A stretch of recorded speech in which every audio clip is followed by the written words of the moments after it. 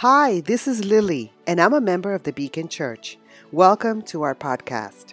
We have temporarily suspended our in-person service and will be broadcasting live via our Facebook page, Beacon Church, and on our website, beacon.church/live on Sundays at 10:30 a.m. until further notice. Beacon is a non-for-profit, and if you shop Amazon, you can support the work at Beacon by selecting the Beacon Church of Long Island as your supporting organization, and a small portion of every purchase will help move our work forward. Remember to shop smile.amazon.com and select the Beacon Church of Long Island as your supporting organization. Thank you and hope to connect with you soon. Think about the words unshakable hope. What do they mean to you? What does it look like to have unshakable hope when your life feels adrift in a sea of fear, uncertainty, tragedy, or grief? Hebrews 6:19 says, "We have this hope as an anchor for the soul, firm and secure." Now, we cannot deny that there are a lot of storms out there. Storms that affect our finances, our families, our futures. At times, these storms can rock our boat so badly that we fear it will sink. But people who have anchored their lives in God's Word know that when the tempests come, they can cling to Christ and find He is there with them in the midst of it.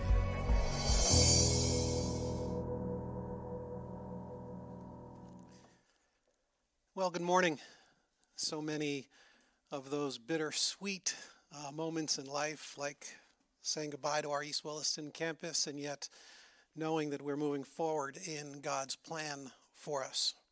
It's a very special time, and we appreciate all of your prayers.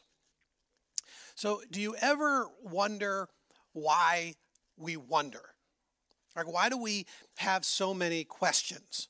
Because Pepper doesn't seem to have too many questions. I mean, she mostly just hangs out.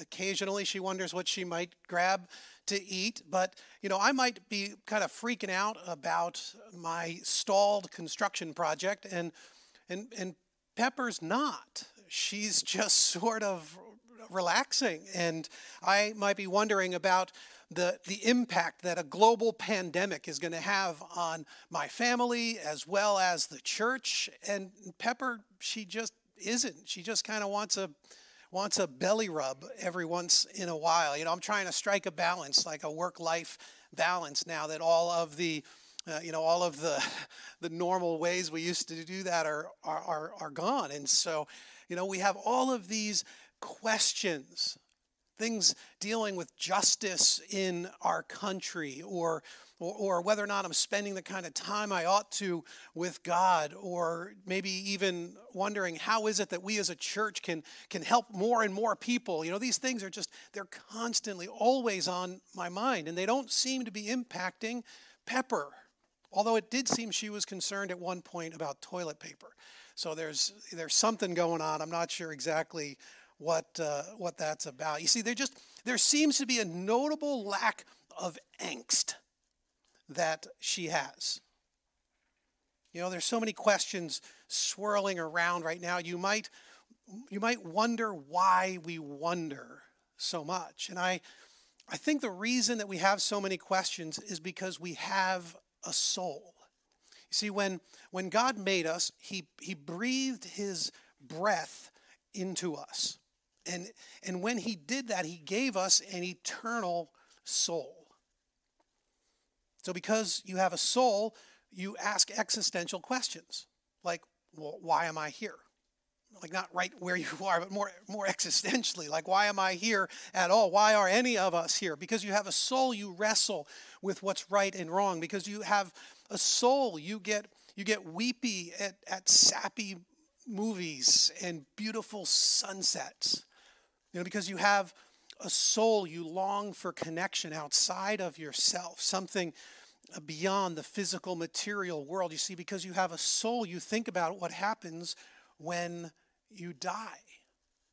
It's because you have a soul. But here's the thing. In tumultuous times the soul gets rattled. It gets neglected. And in times of stress, the soul begins to get very thin if it isn't properly cared for. Now, this whole series we have been doing since Easter is about the promises of God that we get to cling to. And we've considered a whole bunch of promises over the course of this series. Like, for instance, we talked about how God promises us that we're his children, heirs of God and co-heirs with Christ. What an incredible promise we get to hold on to. Another was that we have a high priest who understands our weaknesses. Man, that's so significant when we are struggling. We're told that Jesus is at the right hand of the Father and that he's praying for us, that our name is on his lips. He prays for us in our hardships. He promises to forgive our failures. We had the promise that death will be swallowed up in victory. I just love that picture. That means that the time between the cradle and the grave is not our best life. I think that matters. We were told in one of these promises that though weeping lasts through the night, joy comes in the morning. These are just absolutely so beautiful. Max Lucado, he kind of summarized it like this. He said, since his promises are unbreakable, your hope will be unshakable. I love it. It was World War II. Elmer Bednar, he was a navigator in a B-17 bomber. By the way, for all of us out there here celebrating this Memorial Day weekend, so odd as it is, but it's so great to pause and remember the many who have sacrificed so much for us. And I came across this story from World War II. Apparently, Bednar they were making a bombing run over Germany. And the interesting thing about this is that these bombers were these giant, massive flying fortresses, and they would send out just tons of them, but they had an exceptionally high shoot-down rate. They were just so massive, and the Nazis had so many anti-aircraft kinds of tactics that these giant planes were just known to get riddled with bullets, and many of them actually would never come home. And so many of the bombers were always waiting for that tragic moment. And he recounts a story that they were flying, and at one point their plane took fire from these 20 millimeter shells, these exploding shells, and they knew that their gas tank had been hit. And so they couldn't understand it. They were just stunned because it would only take a single shell like that to take down a bomber if it got hit in the gas tank. And so they were just amazed. They flew all the way back home. They landed safely. And then later on, they went down to the mechanics and they said, hey, could we get that shell that we know hit the gas tank? And he says, no, there wasn't a single shell. There were 11 shells found in the gas tank. And so they were absolutely blown away. And they're like, this is just impossible. It seems like such an incredible miracle to take 11 explosive rounds in a gas tank and not take down the bomber. And so they took the shells over to their armory and the guys who would defuse them, and they took them apart, and they found them to all be completely empty. No firing mechanism, no gunpowder. All of them were empty except one. One of the shells had a little note that was rolled up inside. And when they finally translated the note, it said, "This is all we can do for you now." So those preparing the arms for the Germans were subverting their war effort. And it just gave me this picture in my head that, no matter what we are facing, no matter if the enemy's bullets are whizzing all around us, no matter if we feel like at any moment we are about to explode, there is always hope. There's always hope. Today we look at a promise that helps us shore up this vital part of our being, the soul. So open to Hebrews chapter 6, verse 19. I guess I say open up, but you probably click over to Hebrews 6:19. Because when the sea is churning around us and the waves are buffeting our lives, the scriptures tell us that we need an anchor. We need an anchor. So go ahead and read this with me. We have this hope as an anchor for the soul, firm and secure. So there is a hope, and it acts as an anchor for this vital part of our bodies, of our beings, our soul. And it's a firm and secure hold. So you can think through the challenges that you and those you love are facing, right? You might be a single mom. You're trying to work from home. You're trying to school from home. You're trying to stay connected to people from home.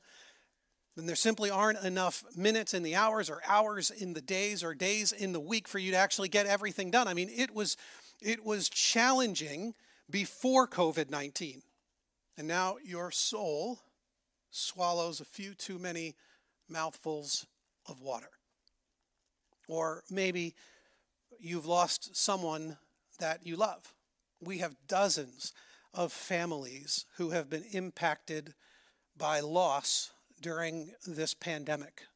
And it's been made worse by not being able to mourn the way that we used to. Not being able to go to hospitals and cemeteries and things, and everything's so different. And so you might be experiencing sadness and even some anger and certainly loneliness. It begins to wash over you, and the soul, it gasps for air just a little bit. Or maybe you're the primary breadwinner for your family, and you thought things were tough before all of this broke out. But now it seems absolutely impossible.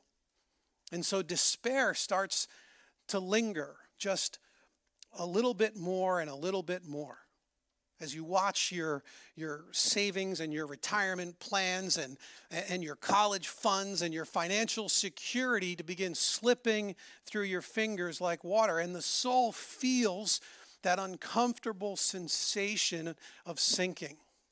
You see, sometimes it seems that hope doesn't float like it ought to. The soul starts feeling this riptide pull out into the deep.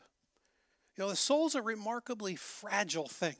You wouldn't really think that would be the case, since it's the primary way that we relate to God. And yet, we're told that in the Garden of Eden, when Adam and Eve sinned and when humanity decided that we would do this whole living on this planet thing away from God, when we decided to go it alone, we're told that we ended up under a curse.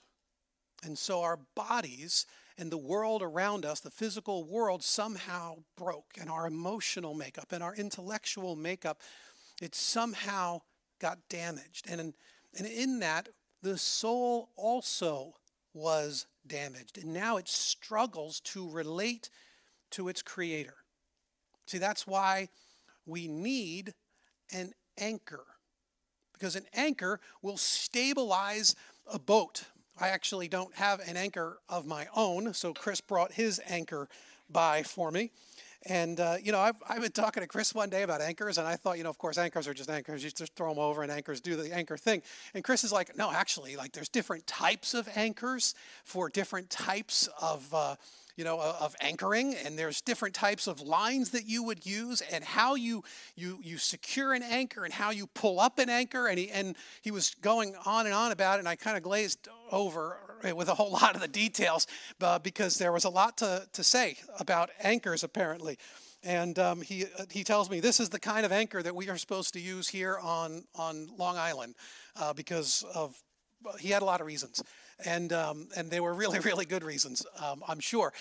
The point that I found so fascinating, of course, and that all of us realize about anchors is that what really matters, what is so vitally important, is that you have to be anchored to something that will secure you. You anchor to another boat, and what good is it going to do? Drop a little stake up on the beach and hammer it in a little bit and then anchor your boat to a stake up on the beach. It's not going to do anything. You Even if you're in silty, sandy sort of soil underneath the water, you can just be pulled away with the current and the wind.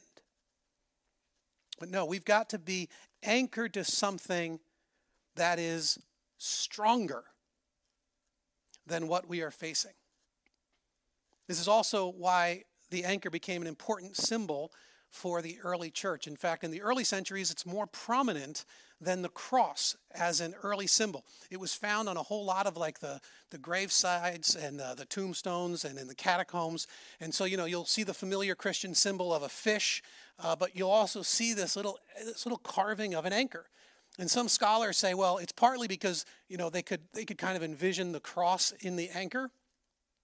But most scholars point to our verse to say the idea of an anchor matters because of what the anchor is promised to be for us here in the scriptures. And I love the fact that it often shows up in our rituals of death in the early centuries, because when we begin to get into the imagery of what the writer of Hebrews was telling us here, it begins to make perfect sense. You see, this anchor that he's talking about goes behind the curtain. Now, I think that is such a weird metaphor at first glance, right? Look at the verse with me. Hebrews 6, it says, "We have this hope as an anchor for the soul, firm and secure. It enters the inner sanctuary behind the curtain."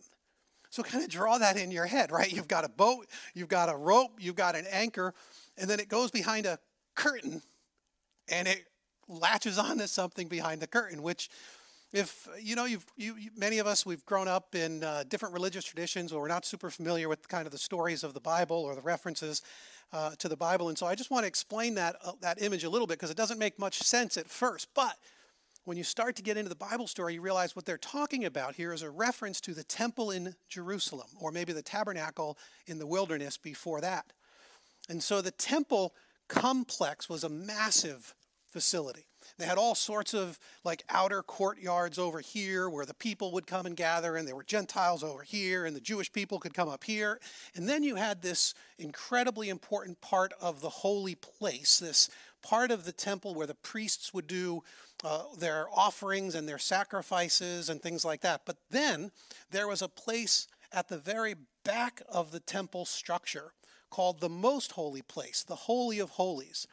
And back there was what is called the Ark of the Covenant, which of course many of you know because of the movies. And so, but between the two of these is the curtain, the veil. And that curtain, it goes again, either name, the veil or the curtain, is what keeps the Ark of the Covenant separated from the rest of the priestly order as well as the rest of the people. And that curtain a person would only go back there once a year, the high priest, in order to do a religious ceremony at the Ark of the Covenant. Now, the Ark, of course, is super fascinating. This is a real picture of the actual Ark that I exclusively found. A real photo of it. And so the Ark was just a box covered in gold. It had kind of angels formed on the top of it. And the inside the Ark were the actual 10 Commandments. And so the stone tablets, the law that held us accountable, was stored inside the Ark of the Covenant. And then on top of the Ark, this lid was called the mercy seat. And once a year, on the Day of Atonement, the high priest alone would take an animal sacrifice, the blood from a sacrifice, and would go into the Holy of Holies, the most holy place, and would sprinkle the blood on the mercy seat, and it would in effect cover the judgment of the law. And this is how the Jewish people receive the forgiveness of sins. So when the writer says that we are anchored behind the curtain, behind the veil, it means that we get to lock our hope on the sacrifice that took away our sin, death, and judgment. Now, what's so beautiful about this picture is we understand that it was Christ who was the true sacrifice. That he was in fact the sacrifice and the high priest, and he offered up his sacrifice on the mercy seat so that we could receive eternal life and the forgiveness of sins. You see, that's why you've got to be anchored behind the veil, because that's where eternity and forever connects with our world. This was the throne of God. The actual Shekinah glory of God used to rest above the mercy seat, this glowing representation of the presence of God. But the writer of Hebrews even goes further to say that was all still a picture of something that was really happening. What was really happening was that this earthly temple was a picture of a heavenly temple, and that Jesus himself entered into the very throne room of God and offered up his sacrifice on our behalf in the very presence of the Almighty Creator. It was a picture of what was going on in the heavenly throne room. And so we get to be anchored in the work that Christ did on the cross. And we get to be secured in the very presence of the eternal God. The writer of Hebrews goes on in chapter 10 to say, "Therefore, brothers and sisters, since we have confidence to enter the most holy place by the blood of Jesus, by a new and living way opened for us through the curtain," he's picking up that same imagery again, "that is his body. And since we have a great priest over the house of God, let us draw near to God with a sincere heart and the full assurance that faith brings, having our hearts sprinkled to cleanse us from a guilty conscience, and having our bodies washed with pure water, let us hold unswervingly to the hope we profess, for he who promised is faithful." See, it all comes back to the promise of this permanent hope. See, we have this solid rock in which we get to anchor our souls, and allows us to give up on worry and on fear and on anxiety and on distress and despair, because we're anchored to something that transcends this world. So here's what I want to encourage you to ask yourself. Are you tied to something that is stronger than what you are facing? Is your soul anchored to something stronger and more powerful than any of the challenges that you are going through right now? See, we have this hope as an anchor for the soul, firm and secure. Everyone is anchored to something. Everyone. This is actually something that goes on with the soul. You see, the soul must cling to something. It has to. That's just the very nature of your soul.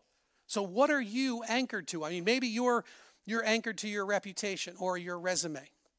Maybe that's where you get your confidence. Perhaps you're anchored to a person, right? Maybe it's a relationship. Maybe you say, as long as I have that person in my life, then all things are good. Maybe it's a romantic relationship. Maybe it's not. Maybe it's your kids.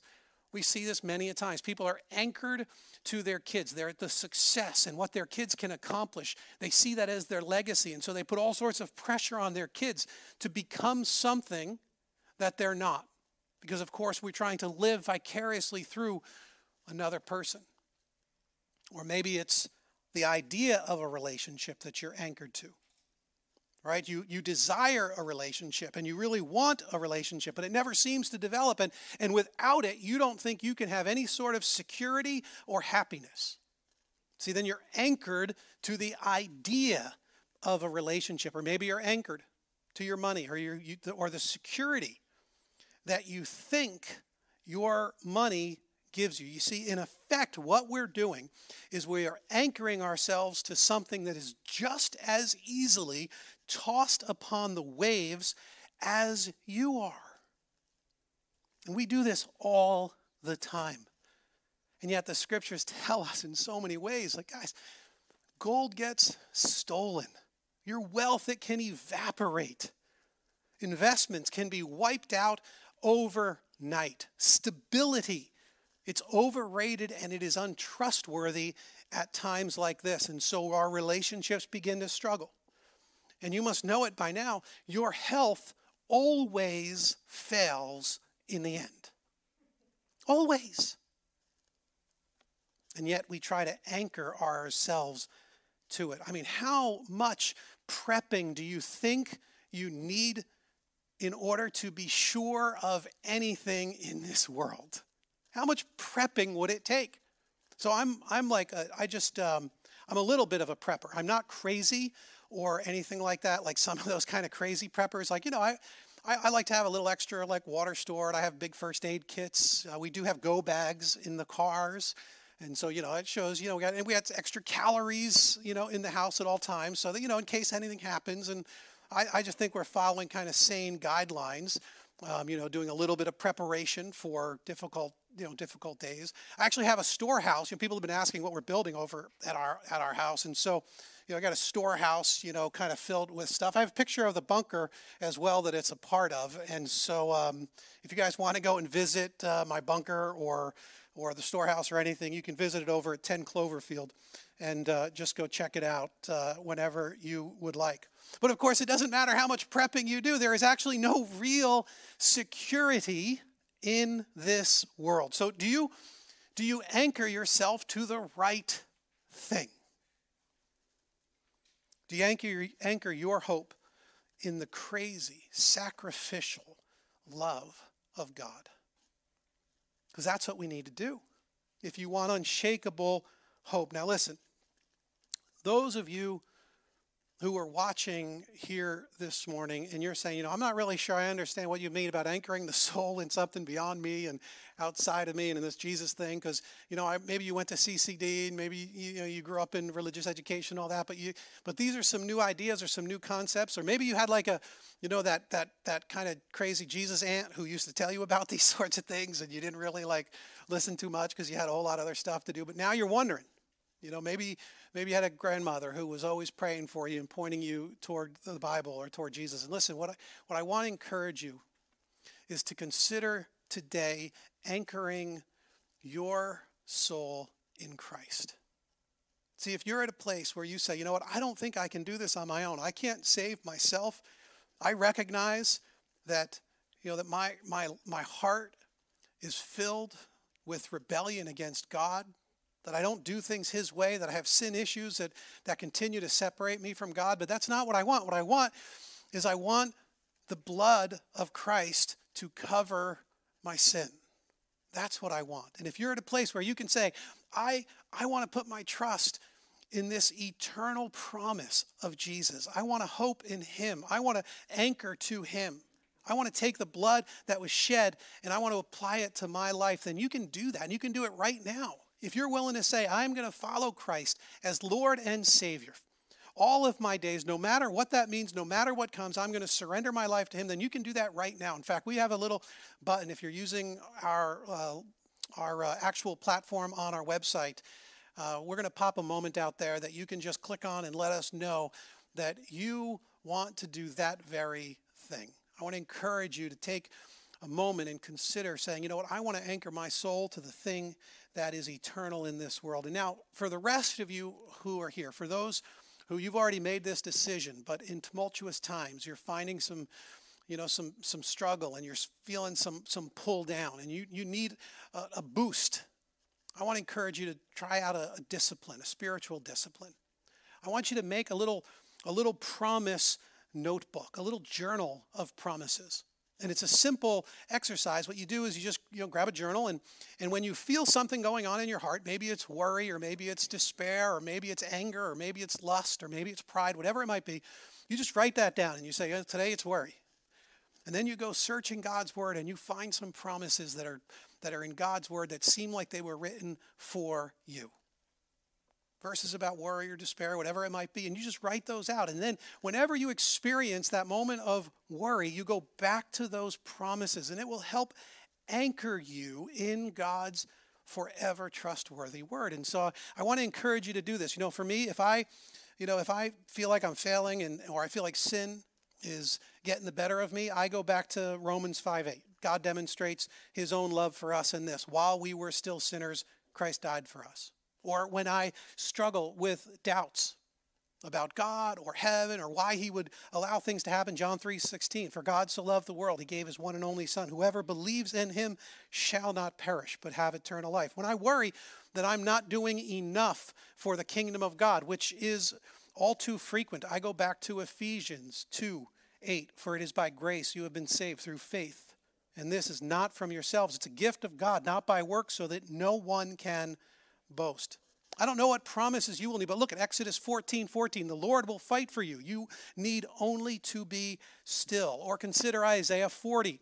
But those who hope in the Lord will renew their strength. They will soar on wings like eagles. They will run and not grow weary. They will walk and not be faint. James 4:7. Submit yourselves then to God. Resist the devil, and he will flee from you. Those might just get you started, but there are so many. Find out what is going on in your heart.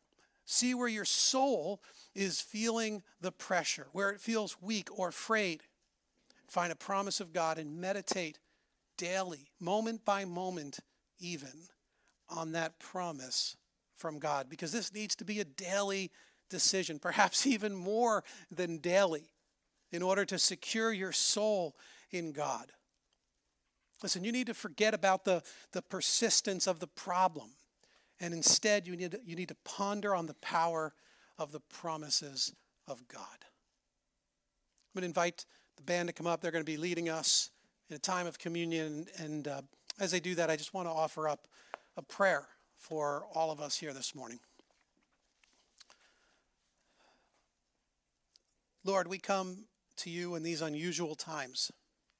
And we have been, over the last weeks, reflecting on your promises, reflecting on what they mean to us in the midst of these crazy days. And Lord, what we have found is that you have a promise for every challenge. You have a promise for every heartache. You have a promise, Lord, when we are down and out and we feel like we're at the end of our rope, you have a promise for us. Lord, when we are struggling with doubt or fear, your word can encourage us. Your love is an example to us. And we know those promises are sure because you, Father, have proven your love and your power to us time and again. I'm asking, Lord, that even in these moments, there are people here who are watching, who are listening, Lord, who have never yet decided to follow you, to give their lives wholly and entirely to you. And Lord, what I'm asking is that you would cause them in these moments to hear your still small voice and to trust, to reach out, to put their hope and their salvation in your hands. And for so many others, Lord, I'm praying that you would meet them exactly where they're at, in their loneliness or in their sadness, in their fear. I pray, Lord, that you would enter into those moments with them, that you would wash over them with your love, your mercy. I pray, Lord, that they would be renewed in their strength, that their strength would hold because their anchor is secure behind the veil. We ask it all in Christ's name. Amen.